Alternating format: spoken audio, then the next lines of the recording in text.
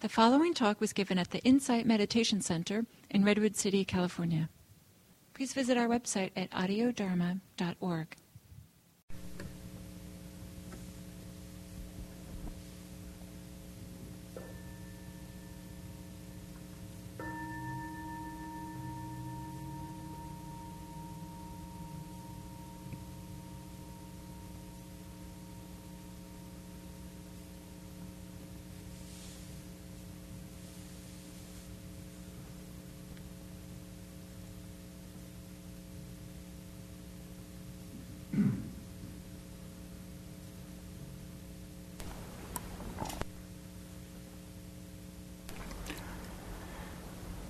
Good morning.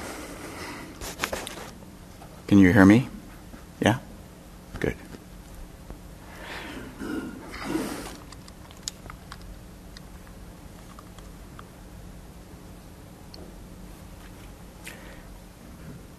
There's a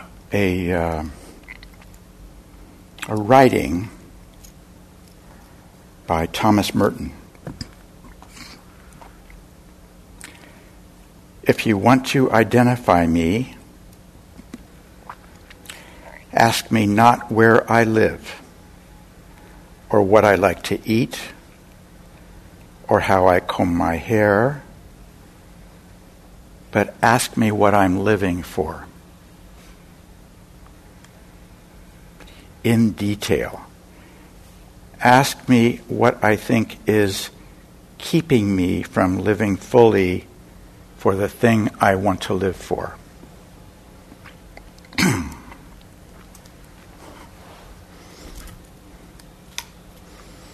So I'll ask you, what are you living for?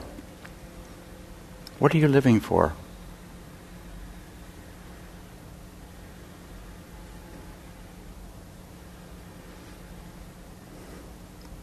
Faith doesn't come easily to us Americans, to us Westerners. We're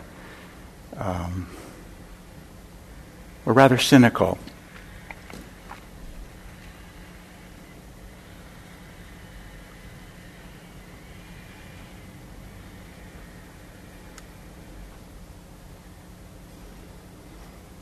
I get up in the morning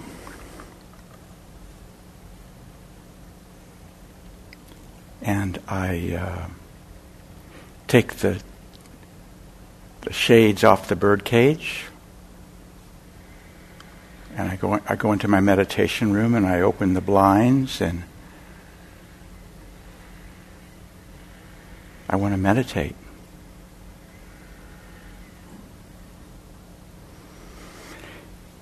And I'm very aware. This is morning. This is this morning.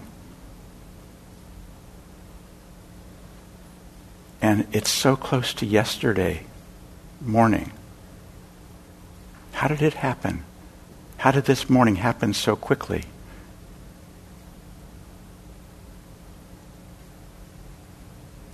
How did this winter rain happen so quickly? Where did summer go?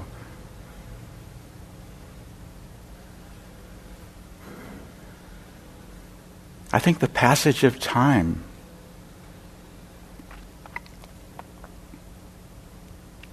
goes increasingly quickly the older you get, or at least you're very aware of the passage of time. Maybe because you know you're sensing, not even contemplating, not reflecting on what's around the corner, but it's coming. There's something visceral, something about this human form that knows.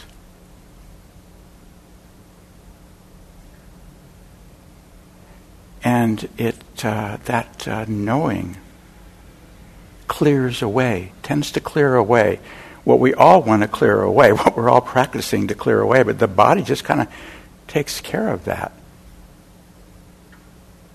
by clearing away what's unimportant.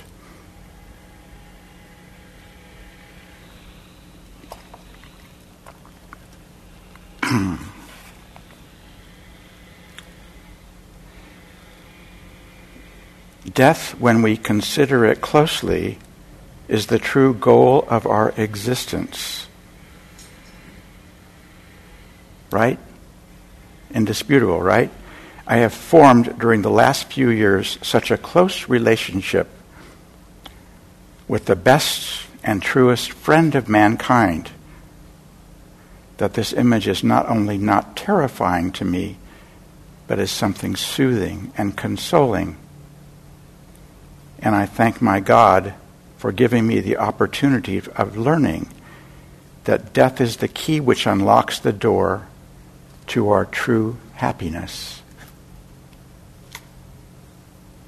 You'd never guess who wrote that. Mozart. He died when he was 35 years old. Very precocious, wasn't he?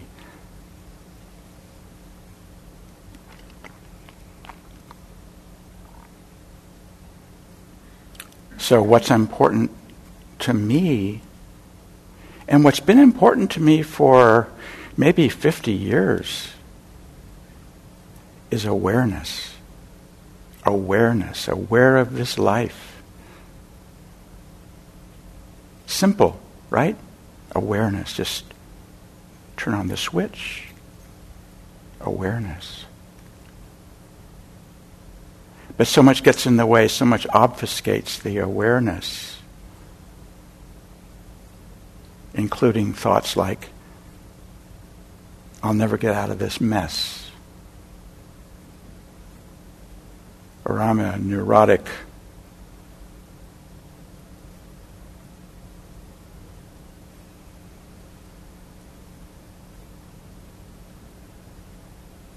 whatever.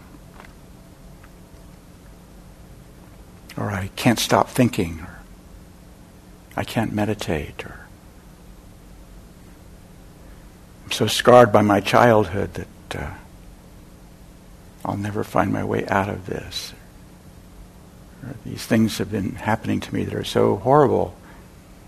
So, I need a therapist. I don't need to meditate. I need therapy. And you can be aware of all those thoughts. You can be aware of the thought, I'm a neurotic mess.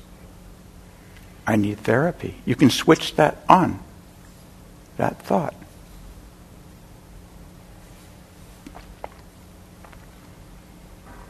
Not that therapy wouldn't be very helpful, or talking to a good friend would be very helpful, or practicing virtue is very helpful to settling our thinking, or practicing concentration is great.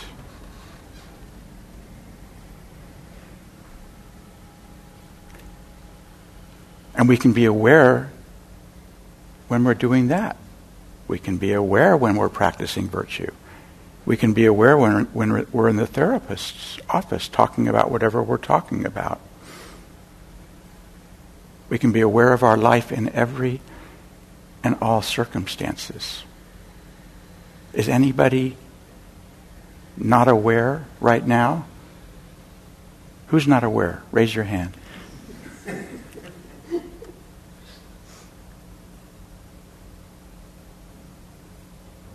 It's indisputably true that awareness exists. It's here right now. Awareness is here right now in you, in this room, and your awareness can be as big as this room. Let your awareness be as big as the room.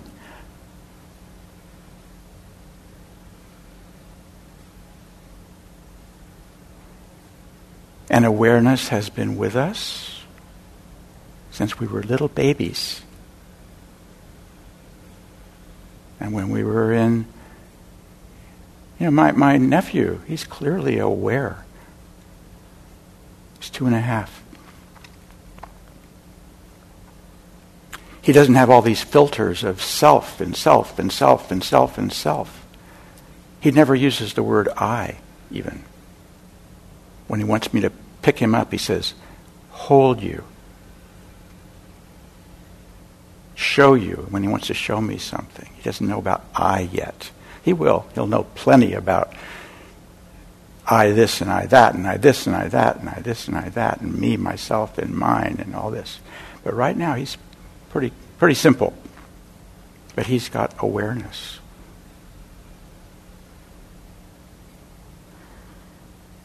And this dear, sweet, kind, loving awareness has known us all of our lives. It's our best friend. I want to read a poem. And then we'll go to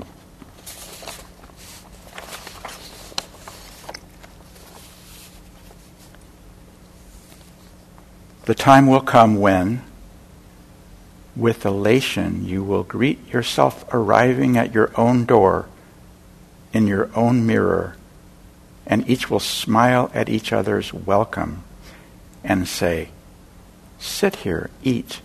You will love again the stranger who was yourself.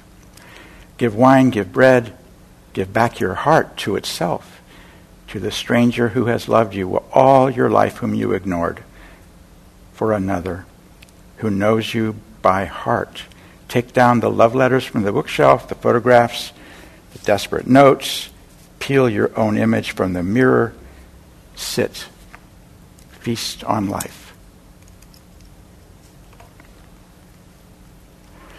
So enjoy your awareness today. Am I supposed to talk about the schedule now? I can do that if you'd like. Okay. So the next 40 minutes will be walking meditation. If anybody needs instruction, I'll be out in the social hall, and we will walk outside on the deck. Those people walking inside will use the short direction so that everyone can fit and walk. A bell will ring just about 5 minutes of 11. We'll return to the meditation hall for another 40 minutes of meditating. Thereafter, there's a cleaning of the temple for 15 minutes, and we all take on chores and come back into a circle after that. And those who want to stay after the circle for lunch, we put up tables, tea, whatever you want. Meanwhile, if there is still room on the sign-up sheet for those who want an interview with David, a 15-minute interview, he meets in the little room around the corner of the library. So you might want to, after you've signed up, you might want to wait around there around the time you're supposed to see him. Pretty much that's what's going on, and enjoy your morning.